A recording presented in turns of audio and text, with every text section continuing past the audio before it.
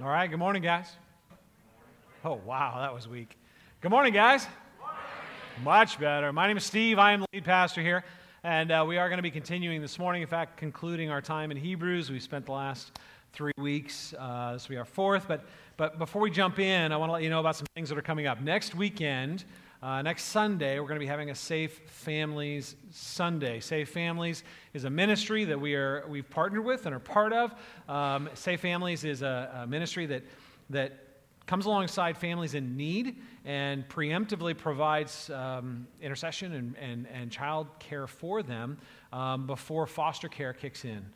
It is a way for the church to come alongside families so that, honestly, the state doesn't have to and doesn't have to be involved. We have a thriving community of people in our church that are part of foster care and safe families, adoption, in all kinds of ways. We have people that take placements. We have other people that support people who take placements, right? Offering both practical and spiritual support for them. And so next Sunday, we're going to be kind of highlighting what's going on with that and encouraging you to be involved. Some of you may be led to actually be Safe Families homes. Some of you may be led to be support families, praying for and maybe providing meals or other practical support for families who take placements. Hopefully all of us will be led to pray and be part of this community effort to be a blessing to our community. So that's next Sunday. Ryan Mobley, a friend of mine who is the regional director for Safe Families, will be coming in and actually opening the Word for us next Sunday, and it's going to be really encouraging. So I encourage you to come back next week for that. February 18th, the Sunday after that, we're going to be beginning our study in the book of James. James is a profoundly practical New Testament book, and we're going to be digging into it late winter and through the spring. I think it's going to be a huge blessing to our community. I think it's going to really have a profound impact on our church. And one of the ways that we're trying to maximize this study is we are producing these study books. We produced these, we created these, and they are designed to help you dig into the Word and dig into community instead of just showing up for sermons on Sunday. And so it allows you to dig into the Word before the Sunday sermon, take notes during, and then it moves you into community discussions after. We have a bunch of these books out there on the table, so go ahead and grab one today if you want to. There'll be more next week. That's just the first installment. And we're going to have these available. To help offset the cost of the printing of these, we are asking if you're able to give a $6 donation. If you want to give more to help offset folks who can't afford it, feel free. Here's the thing. If you want one, you don't have the $6, take it. We want the book in your hand. We want to equip you to study the Word of God. We really believe that as you engage this, it's going to increase your experience of grace. It's going to increase the blessing that you experience as a result of what God has given us in the Word and in His Son. Okay, so it's really important to us that you have one of these and that you engage it with us. Okay, so if in any way the finances are whatever, just grab one, right? Nobody's watching. And so that's totally cool with us. Okay, so those are in the lobby. We also have bookmarks out there. Grab one of those as well. Those are just designed to help you as you're reading, to remind you of important questions that will help you engage the Scripture. Next week, after service, there will be an event called Pizza with the Pastor. It's pretty self-explanatory. You get to eat pizza, and you get to do it with me. Yay. But here's the thing. It's really, as we get bigger, we have to find ways to get smaller. Right? That's always the way it works. And as we get bigger, we're looking for ways to make sure that you have personal connections with the leaders in the church, me as well as the other elders in the church, the other pastors. And so show on up, okay? And this is for everybody. If you have questions about the sermon series, if you have questions about Scripture, if you have questions about how the Scripture applies to areas of culture, if you have questions about astrophysics, you can show up and ask all the questions you want, and I'll talk. I can't guarantee it's going to be helpful, but we will have a dialogue, okay? And it will allow us to just meet. You know what I'm saying? And seriously, even if you've been here since the founding of the church, if there's stuff about the recent sermon series or whatever you want to talk about, it's open game. It actually helps me if you show up with questions, and I think it just makes it enjoyable. So that's next Sunday after the service. You can plan to come to that. If you are new here, we have a thing called Connect Group that starts in a couple weeks. Connect Group is a 3-week class that will equip you to connect with other new people at the church, as well as some of our leaders. It will be covering the history and some of the distinctive pieces of our philosophy of ministry, so you know who we are as a church. It is our way of just trying to give you an introduction to who we are and what we're about, as well as giving you the ability, again in a smaller setting, just to meet some people, ask some questions, hang out, and kind of get more relaxed and comfortable. And so that begins in a couple weeks. And if you want any more information about any of this, Connection Point is your place to go. It is the table out in the lobby. It is our hub of information. And so if you want to get any more information about the ministry of the church or about any of these activities or anything else, just visit that table. We have people there that will be more than happy to assist you. Grab your Bibles. We're going over to Hebrews chapter 11 this morning. This is our third week in the book of our fourth week in the book of Hebrews. As you guys know, this is just a letter that has a lot of meaning to me. We launched the church 7 years ago, preaching through the book of Hebrews. I became a believer, I don't even know how many years ago. 32 years ago, one night reading the book of Hebrews. I love this book, and I've picked out it's hard to pick my favorite passages out of this book, but I've picked 4 that I consider some of my favorite passages, and so Hebrews 10 ranks right up there. And so here's the thing, Hebrews is awesome. The author of Hebrews makes the argument, Jesus is better, Jesus is better. Jesus is better than whatever you're tempted to go back to. Jesus is better than whatever you think is going to meet your needs. Jesus is better. And he was talking to first century Jewish believers, and he was saying Jesus is better than your religion, than your old covenant experiences from now you're facing persecution and isolation and feeling kind of put out and you're having to pay a price for your faith, but Jesus is still better than what you're tempted to go back to. And man, that message is just as relevant to us today. And so it begins with Jesus is better, and then he goes into a warning. You're tempted to go back, don't do it. And then mixed in are these let us statements. And I mean let us, not let us, right? We're not eating, it's let us. And let us statements are important when you see them in the book of Hebrews because they're commands that are honestly invitations. Every time he says let us, it is a command, but it is an invitation. It is a command that you're going to want to follow if you really understand what the author is talking about. We have 3 of those in our passage today, and we're going to spend some time unpacking them. So let's take a look at Hebrews chapter 10, verses 19 through 24. I'm going to read out loud. You can follow along, starting in verse 19. Therefore, brothers, since we have confidence to enter the holy places by the blood of Jesus, by a new and living way which he opened for us through the curtain, that is, through his flesh, and since we have a great priest over the house of God, let us draw near with a true heart in full assurance of faith, with our hearts sprinkled clean from an evil conscience and our bodies washed with pure water. Let us hold fast the confession of our hope without wavering, for he who promised is faithful. And let us consider how to stir up one another to love and good works, not neglecting to meet together, as is the habit of some, but encouraging one another, and all the more as you see the day drawing near. The word of the Lord. Thanks be to God. All right, guys, we're going to do something a little bit different in this sermon. I'm going to put the text up on the screen behind me, and I'm going to mark it up on my little thing up here. And the reason I'm doing this is we're encouraging you and wanting to equip you to do what's called inductive Bible study.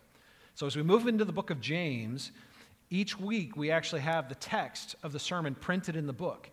And I want you to read it, and I want you to write on it. Okay? And I would love for you to write in your Bibles. It is okay to write in your Bibles. God is honored by your highlights and your underlines and even your doodles. Okay? Whatever helps you engage the Word of God is good. And so it's all, inductive Bible study is all about observation. Because we have a way, you ever notice like when you see something 1,000 times, you stop seeing it? Right? You walk right by it and you think you already know what you need to see. Inductive Bible study is a way of slowing down so you can see. It's a way of observing the text, okay? So you're looking for things like words that are repeated, or phrases that are connected, like here's this happened, therefore this happened. Okay, what's the connection? What is the therefore, right? All of those simple questions that we forget to ask when we're flying through, and we assume we already know what it's talking about. And so you're going to highlight, and you're going to write things and ask questions and pray. Right? Because it's the Spirit of God that ultimately needs to give you the ability to see what you're not seeing. Here's the thing, the Word of God is like a field of treasure, okay? And when you walk across, some of the treasures are right on the surface, and you can just pick them up as you walk across, right? And some of you, that's kind of where you've been. You just kind of, if you engage the Word of God, you just kind of read it, you skim over it. If there's something there that's really good, you grab it. You come on Sunday mornings and you hope that I'm going to dig something up good for you to encourage you or make you think or challenge you in some ways. And there's nothing wrong with that. I want to equip you to do some digging on your own, because the greatest treasures are going to come from your own digging. The greatest treasures are going to come when you grab the Word of God, you start digging in, you start asking questions, and the Spirit opens your heart, and not just the Word, right? It's not just about us opening our Bibles, it's about the Bibles opening us. And it's in engaging and digging in that the Word often digs into us. And the Spirit shows us things that will deeply encourage us or profoundly challenge us. And so we want to equip you to dig in. And so on today's sermon, really, I'm just going to kind of model how I engage the text. As I teach through it, I'm going to show you, this is what my Bible will end up looking like and already looks like when I highlight things, when I underline things, when I draw lines. And it's really just to kind of give you permission to make a mess. But it's helpful because it helps you see things that often you wouldn't see. So there we go. We're going to have a little bit of fun with that. All right, so in our text this morning, Barnabas, who we know wrote the book of Hebrews, because I think so, and that's the only reason. But whoever wrote it, I think it was Barnabas, is going to remind us of the central argument of Hebrews. Jesus is better. Jesus is better than whatever you want to go back to, whether it's religious performance or secular pursuit of glory or a promotion or a pursuit of pleasure. Man, Jesus is just better.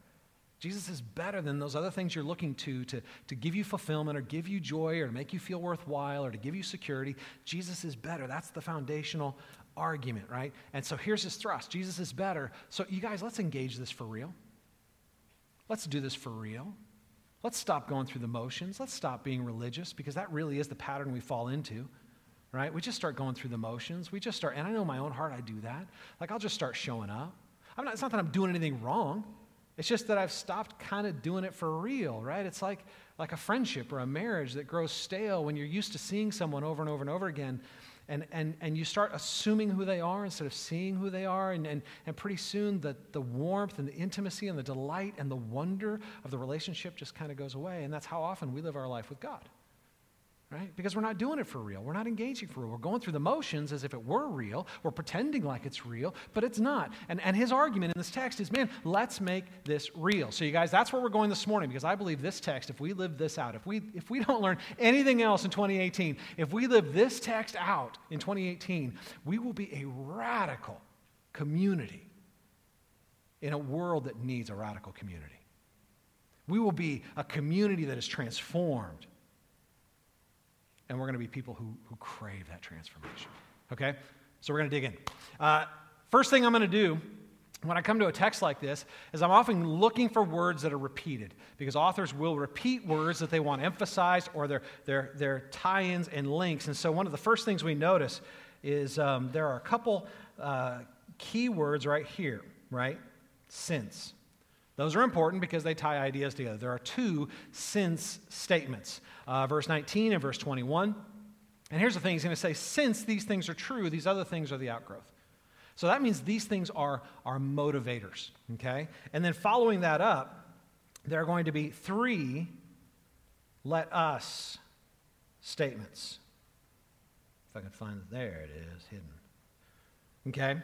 So three let us statements that are the outgrowth. Here are the motivators. Here's how they work out in your life.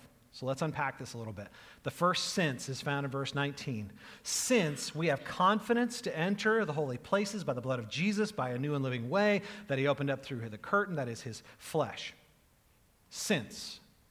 We have confidence to enter the holy places. For the first century readers, this would have been a profound thought, one that was unthinkable. Because in the Old Testament, holy places were dangerous places. In the Old Testament, holy places were dangerous places because people are unholy. We're unholy.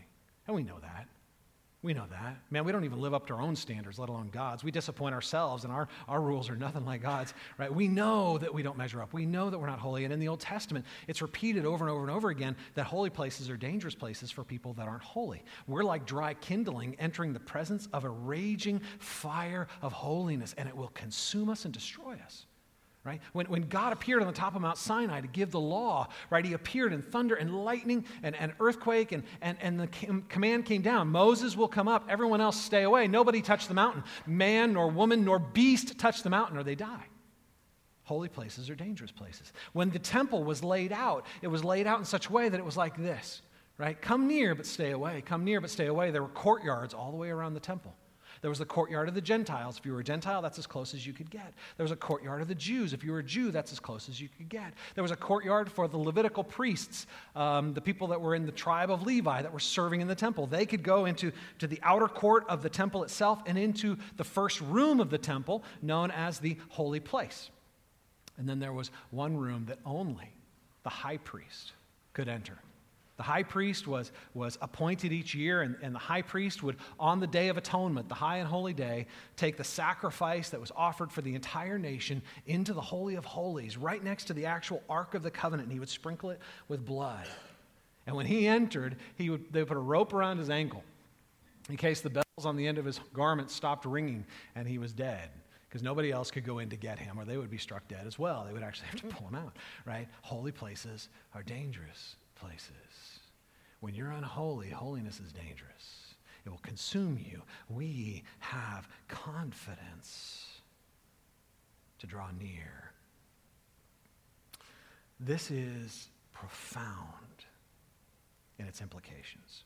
And the reason, since we have confidence to enter the holy places, to actually come into the very presence of God, where does this come from? By the blood of Jesus, by the new and living way. Right? So we know that he's speaking about the sacrifice of Christ. Jesus died on the cross for our sins. He lived the life we should have lived. He died the death we deserved to die. He was our substitute in judgment so we could become his partner in blessing. Jesus was judged for my sin. He took the full brunt of the weight of my guilt, died in my place, and then rose again on the third day. Right? That's the message of the gospel, and it's good news, and it opened up for me a new and living way. Now, this word new is an interesting word in the Greek. It literally means fresh. It's a compound word that means newly or freshly slain. And it was used to describe meat that came from a fresh sacrifice as opposed to meat that had been cured or salted or preserved in some way. It was fresh. So literally it says he made a freshly slain and living way, which obviously has profound implications when we're talking about the sacrifice of Christ, right? What this means is that unlike the animal sacrifices, where in the Old Testament the Jews had to bring animal sacrifices, they had to offer them through their priest would take them, and they had to keep doing it over and over and over again because the animal sacrifices couldn't take away the guilt of sin nor actually take away the weight of their conscience, and so they had to do it over and over and over and over and over, and those were just foreshadowing. Jesus is the freshly slain and living way. There's no expiration date on the sacrifice of Christ. It never loses its potency. You can never use it too much, right? You can never reach the end of it. You can never wait too long and have it all of a sudden be expired. When we run to this way, it is a freshly slain and living way because he is the crucified and risen Savior. The freshly slain and living way. The sacrifice of Jesus never grows old, and this way was made through the curtain of his flesh. Right? The curtain of his flesh, which the author tells us, the curtain here is actually talking about the flesh. Now, first century readers would have known what this was talking about. We're like, why in the world are we talking about curtains? That's weird.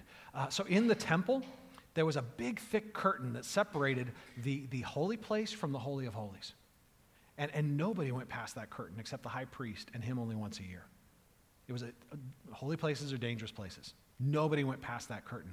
When Jesus died on the cross, the writers of the gospel tells us that that curtain was actually torn in two from top to bottom. It was God basically in a very powerful, physical, symbolic form saying, the way to me has now been opened and it's not this way anymore. This isn't how you approach me. There's been a better curtain, a true and better curtain that has been torn open, and that was the body of Christ. In his sacrifice, he opened up a new way into the Holy of Holies, into the very presence of God. We approach God not through some temple, not through religious behavior, not by going to church, not by doing good things. We approach God through Christ. Christ is the new and living way. He is the good news. See, the gospel is not good advice on how to do better. The gospel is not good advice on how to be happier, do better, be better in your finances, have a happier marriage. Those things are all byproducts. The gospel is not a message of good advice. It is a message of good news. In fact, literally, that's what gospel means, good news. It is the proclamation that Christ himself has done for us what we couldn't do and won for us what we couldn't win. That through the sacrifice of Christ, we have a new, a freshly slain and living way into the holy place, into the very presence of God. This is the first motivator. Since this is true. Since this is true. The second motivator is in verse 21, right, where it says, since we have a great priest over the house of God. Now remember, in the Old Testament, the priests were the intercessories between the Jewish people and God.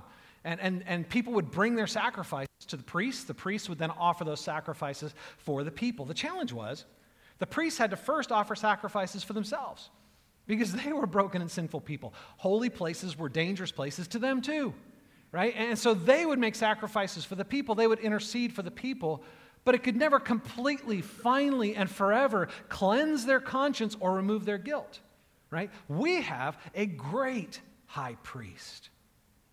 We have a high priest who boldly enters holy places because he belongs there. We have a great high priest who walks boldly into the very presence of God because he himself is one in nature with the person of God. Right? Jesus, the Son of God, the second person of the Trinity. One what, three who's, weirdness, craziness, but he belongs. What a perfect intercessory. One who perfectly understands what it means to be human and perfectly belongs in the presence of God because he himself is the embodiment of the perfection, the holiness, and the completion of God. He boldly belongs where he belongs, and he invites us in. He intercedes and brings us with him. What's beautiful about this is that Jesus understands our weakness. He was made man, and he understands the frailty of man. He lived a life, and in that life, he learned what it meant to grow tired, right? He learned what it meant to feel hangry, right? He understood the sorrow of betrayal and the difficulty of loneliness. He understood the hardness of having his own desires, and yet God's overruling his, right? When he is wrestling in the garden, not my will, but yours be done, right? That's a man who is racked with man, God, your mission for me is greater than what I desire for myself, and I will submit. He understands your difficulties. He understands your weaknesses, and he meets you where you are. And he will take you where you can never get yourself, but it's where you want to be. He's the perfect, great priest. Since we have this new and living way, this freshly slain and living way, and since we have this great high priest who will take us through a way we could never make for ourselves. That's a lot of motivation right there. That's good news. God loves us in spite of us. God loves us where we are, but he won't leave us where we are. God is so determined to have his glory in us that he paid the price to forgive our guilt and remove our shame so that we could take part in his glory. You are loved more profoundly than you understand. And God has paid a higher price in order to move back into relationship with you than you will ever understand. That is high motivation. Since these things are true, there are three things that grow out of this, three let us statements that flow out of this, that are commands that are actually invitations. The first is in verse 22. Since these things are true, let us draw near with a true heart in full assurance of faith, with our hearts sprinkled clean from an evil conscience and our bodies washed with pure water. Let us draw near. Can we just admit something up front? This is often hard for us to do. It shouldn't be, as believers in Christ, but it is. I know for myself that it's a whole lot easier for me to draw near to my escapes, to the way I release pressure, to the latest episode of the Black Mirror, to whatever else is cool on Netflix, right? I have great ways of distracting myself. They're not even necessarily bad, right? I've got bad ways too. We all do. But those things tend to be really easy to draw near to, right? In some ways, it's kind of like water running downhill. You have to fight not to run to those things. Drawing near to God takes effort, right? And yet, what an incredible invitation. Because we have this new and living, this freshly slain and living way opened up to us into the very presence of God in the holy place, draw near to the God who loves you. Draw near to the God who delights in you. Draw near to the infinite goodness of God who seeks to give you the infinite blessing of his presence. What kind of idiot resists that command? Me. Because there is something in me that has a really hard time going in that direction. That's why I need to remind myself of this invitation. That's why I need to be reminded that there is a reason to do it. There is a great invitation in front of me, that I am robbing myself of joy when I run to things that simply numb me and distract me. Instead, I am told to draw near. And it says, draw near with a true heart. True is an interesting word. And in this case, the word literally means authentic. In other words, draw near to God in honesty. Who you are, where you are. Don't try to fix yourself first. Don't try to clean yourself up. Don't put your best image forward. Don't. Well, this is who, I can't come to God with these desires. These are bad desires. I got to hide these desires and talk about these desires. These are the desires God would like to hear about, right? That's not true. That's not authentic. When you're approaching God with this false front, you're actually creating a barrier between you and God. You're not really drawing near at all, right? You're drawing near in your behavior, but you are not drawing near in your heart. You need to draw near with authenticity, right? Come as you are, with your questions, with your struggles, with your anger, with your resentment, with your joy, draw near with a true heart, an authentic heart, but do it in full assurance of faith. Do it in full assurance of faith. What does that mean, to do it in full assurance of faith? It means that we're fully assured that God is who he says he is and he's done what he said he's done, that the two since statements are true. I'm going to draw near, authentic in who I am, with the reality of my brokenness, my questions, my confusion, but I'm going to do it in the full assurance that I'm being fully accepted as I do. That God's not waiting for me to come with the magic words or the magic attitude. That God's not waiting for me to clean myself up or fix myself. I am coming in the full assurance of faith that I am welcome in the presence of God because Jesus is my great priest. That he has removed my guilt, removed my shame, covered me with his righteousness, and I can actually come into the presence of God as I am and be loved and welcomed. In drawing near in this way, it allows me to experience the love of God. You guys, do you ever, when you fail, feel a reluctance to come into the presence of God? Like you do the dumb thing that you've done 1,000 times before and you've promised yourself you would never do it again, and then you go do it again.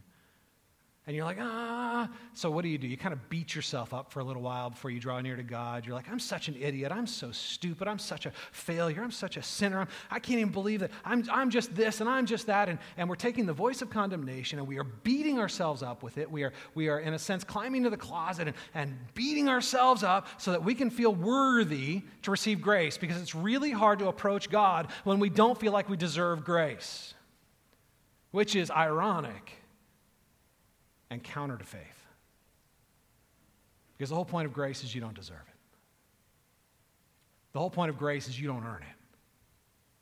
When we give the voice in our heads to that condemnation, we are in fact strengthening our disbelief. We need to draw near in the full assurance of faith that we are accepted not because of our performance but because of His. We are loved not because we're good but because He is on our behalf. We are brought in because there is a freshly slain and living way into the very presence of God that has nothing to do with my behavior, that I didn't earn and I can't lose, because He did it for me. I need to draw near with a true and authentic heart, and I need to do it with full assurance of faith, with our hearts sprinkled from an evil conscience and our bodies washed with pure water. All right, that's kind of weird.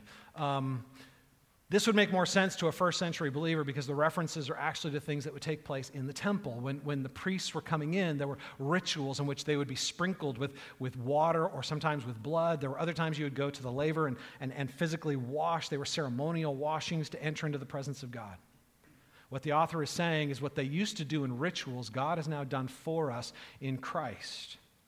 We have our hearts sprinkled clean, not because we are good, but because He has been good on our behalf, because we've been forgiven by the price that He has paid. We have our bodies washed, which is an indication of change because of the work of Christ. All right, so you guys catch this.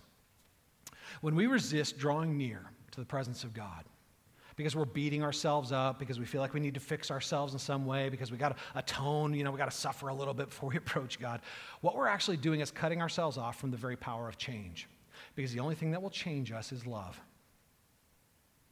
When we draw near to God in all of our brokenness, when we draw near to God with all of our sin, when we draw near to God with all of our failure, when we draw near with an authentic heart, broken but in full assurance of faith that I am loved in spite of myself, I'm drawing near to love. And it is love that sets me free. It cleanses my conscience, and it changes who I am. It doesn't just rearrange the furniture of my behavior, it actually transforms the very core of my being, because love changes me, and in changing me, it changes my behavior. That's how I'm set free. That's how I become more like Christ. Not my performance for Him, but my simply responding to Him, being loved. Draw near. Draw near. So the first, let us, as we look back on our guilt, as we look back on our failures, as we look back on our shame, as we look back on the ways we've let ourselves down, we are to draw near. We are to draw near. The second, let us, is in verse 23. Let us hold fast the confession of our hope without wavering, for He who promised is faithful. Let us draw near when we look back. Let us hold fast the confession of our hope as we look forward. Have you ever gotten so discouraged when you look at the world around you? You're like, man, this mess can never be fixed. You look at the political landscape, and you're like, there's nobody. There's not one of those people that have any idea how to fix any of this, right? You ever get so frustrated with the geopolitical threats of nuclear war, of invasion of countries, of people competing, and you're looking at it and you're thinking, this is hopeless. The best things we build already have the seeds of our own destruction sown in them. Our best efforts create things that ultimately betray our best intentions over. And that's the story of human history. You ever get to a place where you just look around at the world and you're like, this is freaking hopeless? You ever look at yourself and get just to this place where you're like, I'm so sick of me. I've been struggling with this same thing for so long. And I can't get rid of it. I let myself down. I can't stand myself when I see myself in this kind of, how can God stand me? Do you ever get to that place where you're looking around and you're so discouraged by what you see around you or what you see in you, and you're like, man, it's impossible. I can't change this. We can't fix this. It's just one mess created by another mess. So if that's where you are, I want you to be comforted. You're right. What this means is that you're actually starting to see clearly. And in fact, it's worse because the problem is worse than you think it is. Right? It's actually worse. It's actually more hopeless than you think it is. Because our best efforts always betray our best intentions, always. Look at human history. I don't care what your political platform is. I don't care what your favorite politician is. I don't care what your favorite agenda is. Whatever it is, even if you get your agenda, even if you get your politician, even if you get your laws, you will in the end betray your best intentions. What you create will actually betray what you hope it will create. Right? When the colonists moved to America, the first two things they had to build, a cemetery and a prison, because they brought their own betrayal with them. So, the problem is worse than you think it is, but I want to challenge you. Some of you have allowed that to influence your heart to cynicism, to the point where you're just like, it's hopeless. It's all going to burn. What's the use? You get to a point where you give up. Like, I just can't change. I can't grow. I can't become someone other than who I am. And so you just give in. I will always be this. I will always be abandoned here. I will always be in prison here. Or you give up on the world. You're like, this place is so jacked. It's always going to be like this. It's never going to. And you give into this cynicism. And listen to me, your cynicism is a lack of faith. Your cynicism is an expression of your unbelief. We are to hold fast to the confession of our hope. Hope is the future anticipation of good. Hope is recognizing that the Savior who came to be my Savior is going to return to be my hero. That the same one who broke out of death is going to break out again. And this time, instead of simply recreating his body, he's going to recreate mine and all of creation with it. We are to hold fast to our confession of hope. We have a freshly slain and living way back into the very presence of God. And this isn't just a promise of personal renewal. It is a promise of cosmic recreation.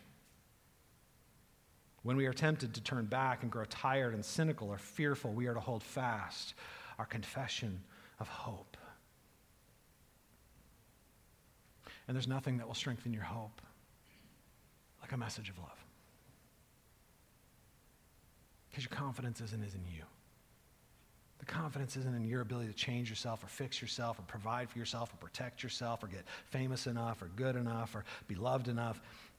The message of love comes in and says it's not dependent on you. Your hope isn't based on your weakness. Your hope isn't undercut by your own self-betrayal. Your hope is sure, not because of you, but because of him. Look at the end of the verse. For he who promised is faithful. Your hope isn't based on your ability to take hold of God. Your hope is based on his determination to take hold of you. Your hope isn't in your political platform or your favorite politician. Your hope is in Christ, the Savior of the world. He who promised is faithful. God is a God of his word, and his word never fails, and his promise never expires. God is a God of covenant faithfulness. Do you see why our cynicism is in fact a betrayal of trust in God? Do you see why our giving in, our cynicism, I can't change, I'll never be different, is in fact lying about the very nature and work of God? Let us hold fast our confession of hope, because we have a Savior who was raised from the dead. And if Jesus can rise from the dead, you can become the person God has created you to be.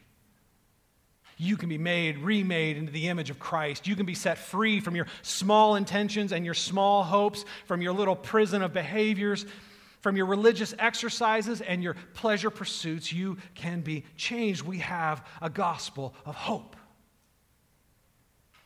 So looking back, we are to draw near. Looking forward, we are to hold fast to our hope. Looking around, we need to consider each other and the outworking of grace. This is the final in verse 24.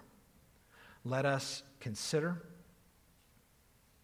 how to stir up one another to love and good works. Let us consider how to stir one another up to love and good works. This word stir up here is a really strong word in the Greek. In other passages, it's actually translated as provoking to an intense conflict. Right? Provoking to an intense conflict. In this case, it's being used on the opposite side. We are to consider how to provoke one another to love and good works. Now, the irony is, we're really good at provoking. We're a culture of provoking. All you got to do is look at your social media feed. It is one long provocation, right? Because we love provoking people who provoke us. We love to have the perfect argument for the imaginary, or the perfect response to the imaginary argument with people who aren't even there.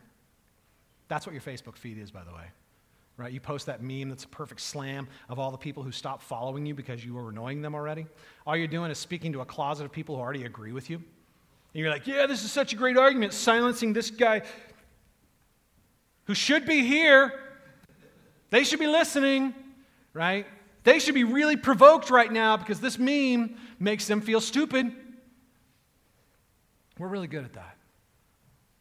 We love to provoke people that we feel like provoke us. We love to put down people that we feel put down by. We study how to do it. We really do study how to do it. We consider it carefully. That's what that word consider means. It means to study. We actually study how to do this, right? If you've ever had a sibling, you know how to study how to provoke. Nobody knows how to hit your buttons like your sibling, right? Growing up, man, you know how to provoke them and they know how to provoke you. Right? Parents, your kids know how to provoke you in unique and diabolical ways because they study you. They love it. Right? To get your goat, whatever that means. I'll have to look that phrase up later. I just said it. All right. I don't know what the origin is. I get fascinated by word origins. Why does get your goat mean annoy somebody? All right, that's totally a sidetrack. We study. It's been a long weekend. We study because we love to provoke. Well, here's the thing, you guys. The world tells us that winning is destroying the enemy. Having the perfect argument that silences them. Having the ability to remove to put them down, to whatever.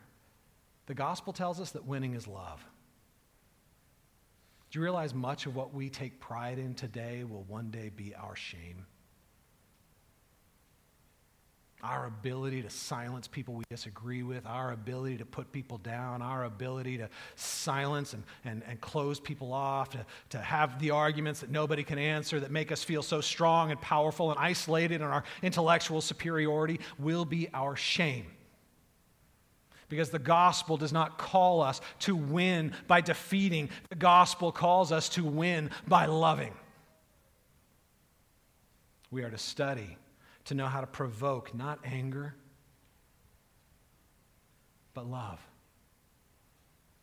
We are to study.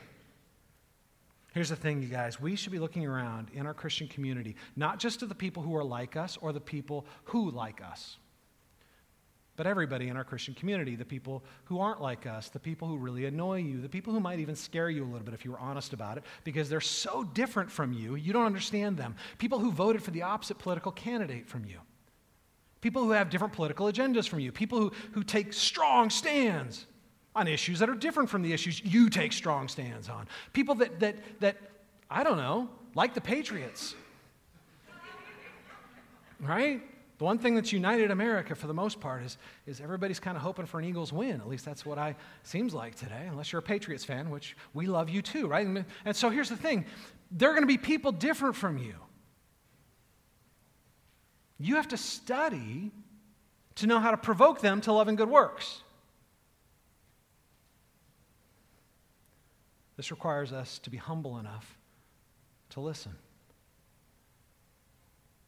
Without humility, we're going to make assumptions about people, and our assumptions about people are going to get in the way of us actually seeing people.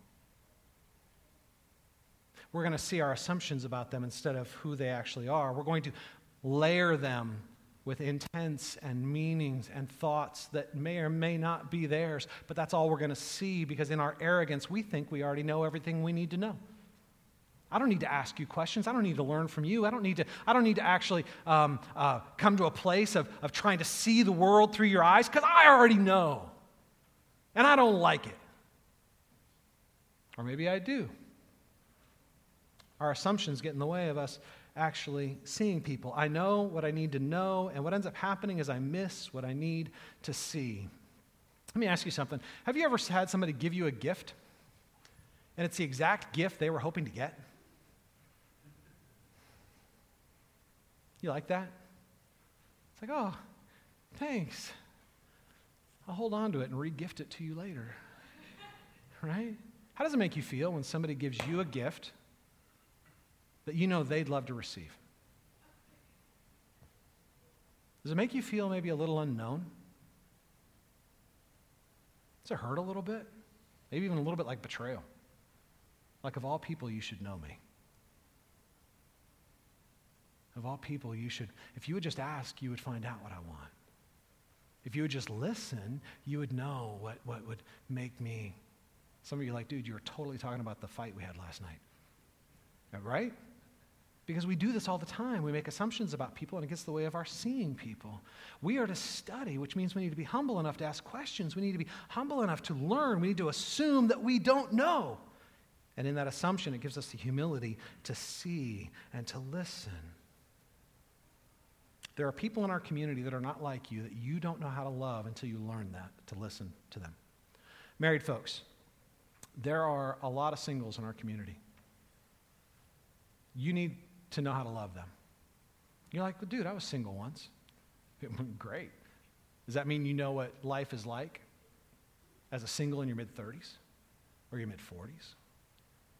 Does that mean you know what it's like to come home to an empty house for years after years after years? Really? You think you already know everything about singleness just because you were single at one time? You need to be humble enough to see the people around you, to stop assuming what their experience is. Well, they just have all this freedom. They get to have fun all the time. They just get to do whatever they want. Those are your assumptions placed on them. Those are not the realities of their experience. And what ends up happening is it blocks you from loving them, and it blocks you from being able to provoke them to love because they feel unknown by you. Your assumptions get in the way of your seeing. And they can't be known by you because you keep putting this false thing on them and dealing with them and talking to them and relating to them without actually knowing them. Singles, you do the same thing to married people. You can't just assume that you know what the married experience is like because you know, they have people around all the time. Well, they're never lonely. They get to have people around all the time. They get to, I'll tell you what, there's few things more isolating and lonely than being the parent of young children. But you're not going to know that until you ask. You're not going to know what it's like for a young parent to lock themselves in the restroom in tears, in loneliness, and in isolation until you actually humble yourself and ask them about it and learn about them. Don't allow your assumptions to block you from actually seeing people. There are people around you who have a different experience from you, a different background from you, and you're not going to know them unless you determine to know them, unless you humble your heart to know them, unless you ask questions about them. You have people that are coming from a different realm of the political spectrum. Instead of seeing them as enemies to be defeated, see them as brothers and sisters in Christ to be understood and loved. Find out why they would vote for somebody you could never imagine voting for. Find out why those issues are so important to them. Find out what it is that lights them up. right? Don't just put a blanket assumption on them and act like you already know them. There are people that come from different socioeconomic backgrounds from you. Just because somebody has more money than you, don't assume that everything in their life is good. They get to have everything they want. They're so happy, and because they've got what you want. And those of you who have more money, don't look at somebody who is in poverty or struggling with money and assume they're lazy or irresponsible. Don't put your blanket assumptions on people. Get to know people. Ask questions about people. Learn about their experience. Learn about their background. Learn about what makes them tick. You can't love them unless you see them. And you can't see them unless you allow them to reveal themselves to you. You have people that are coming from different gender backgrounds. Right? Don't assume you know what their experience is, right? Guys, don't mansplaining. We all love that thing, right? Yeah. I'll tell you what your experience is because I already know. I'm a man. All right? Well, there's also womansplaining. Right? Women already know everything they need to know about men. Here's the thing. There are differences in the genders. And there are differences in our experiences. And we're not going to know what those differences are until we're humble enough to actually ask questions and listen. Until we're actually willing to allow ourselves to see life from their perspective, which is a different perspective from ours. Right? We've got people that have different sexual orientation. You stop putting your assumptions on them. Stop alienating them and dehumanizing them, but not allowing them to have their own voice. You need to find out who they are and love them. That's the call of the gospel. What is your experience? How do you see this? How do you approach this? Why do you think this way? How can I learn to love you and provoke you to love and good works? Gospel community is going to be incredibly challenging because it's not just about showing up on a Sunday morning and listening to a sermon and then going home to your safe little world where you're never challenged and you don't have to learn anything.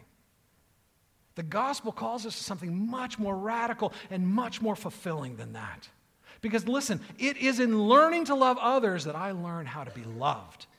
It is in learning how to provoke others to love and good deeds that I learn how to be provoked to love and good deeds. It is in moving into the community of faith who is undone by grace and remade in love that I learn what it means in Christ to be part of the body of Christ, transformed by the grace of God that flows through the veins of the body. It's going to be hard, which is why some of us are going to be tempted to neglect it, right? Look at the end of the verse there. We are not to neglect the meeting together, as is the habit of some. I mean, why in the world would we neglect meeting with people who challenge us? Why would we neglect meeting with people who ask us difficult questions? Why would we neglect meeting with people who just kind of sometimes annoy us? All right, so even in the early church, right, even in the first century, they were tempted to be like, man, the church is so screwed up, I am done with this. Bunch of broken people. I like Jesus, but Christians, right? All right, listen. Don't pridefully close your heart to the community of the church. Yeah, we're jacked up.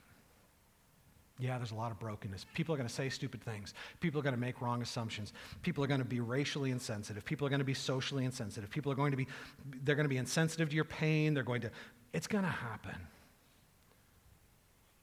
But listen, we don't show up to church primarily to be encouraged. That's a consumer mentality. That makes it all about me. I show up in community primarily to encourage. Right? The command isn't let us consider how others can stir us up to love and good works. You spend a lot of time, I would say, considering that, by the way. Most of us do. We know what we want people to do for us. We know what we want them to say to us. We know, and we really resent them when they don't do it. But that's not, the goal here is not increased self-focus. It is increased others focus because it is in meeting the needs of others my needs are met. It is in loving others that I learn how to be loved. We are to focus on growing. That's why we can't forsake the gathering of ourselves, of the giving of ourselves to Christian community. We need others. We were designed to be a body, not isolated units. And we need to do this all the more as you see the day drawing near. This would be the day of Christ's coming. This would be the period at the end of the sentence. This is the second advent. This is when our Savior comes back as our hero. And that day is drawing near. Jesus is coming back. That truth should be the light that helps us navigate every choice. That truth should be the light that helps us navigate the difficulties of actually living this stuff out, because the day is approaching. The day of our hope, the day of our longing, the day that will set right everything that's been set wrong, the day in which every tear will be wiped away, the day of restoration is coming. We should be living in light of that. Otherwise, we're going to live in light of just today, which is really a short-sighted way of living life. Anne Lamott said rather profoundly, 100 years from now, all new people. You ever thought about that? 100 years from now, all new people. All the drama, all the stuff we're so concerned about, all the stuff we're wrapped up in, 100 years from now, all new people.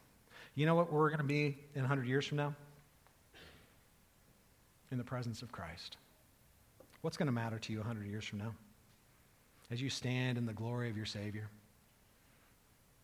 I guarantee you it's not whether or not you humiliated your political opponent on Facebook. It's not whether or not you had enough money to... In fact, much of what we take pride in today will be our shame then, and thank God for the grace of God, because the grace of God will even remove that shame. But living in the light, the day is approaching. There is an urgency. Because these things are true, because we have a freshly slain and living way into the very presence of God and a priest who brings us in, let us look back and draw near. Let us look forward and be ignited in hope. And let us look around and learn how to love. Because this is the outworking of grace. All right, I'm going to close this in a word of prayer. And we're going to share communion, but we'll do that in a moment. Let me pray for us, and we'll go into a time of response. Father, we thank you that you are a God of covenant faithfulness, that you have given your word by way of a promise that you will redeem and restore, that you will open up a way back into the presence of shalom, the goodness, the fullness, and the flourishing of life, that you love us in spite of our insane determination to compete with you instead of rely on you, to do for ourselves what only you can do. Man, I am amazed, Lord, by your humility, that even though we are so pridefully headstrong, you come alongside us in love and in gentleness and invite us through this freshly slain and living way, through this person of Christ, to be loved, and in being loved, to be transformed. Father, will you break our hearts with this morning? Will you open our hearts to your love this morning? Will you humble our pride? Will you quiet our fear? Will you give us the courage to set aside our false pretenses and our false fronts, our need to impress and to perform? Will you allow us to come in the humility of need, and in that place of need to be covered by the glory of your grace? Lord, will you give us a heart to respond this morning? Because it's in responding that we are set free. You guys take a few minutes and pray. We'll share communion in a moment.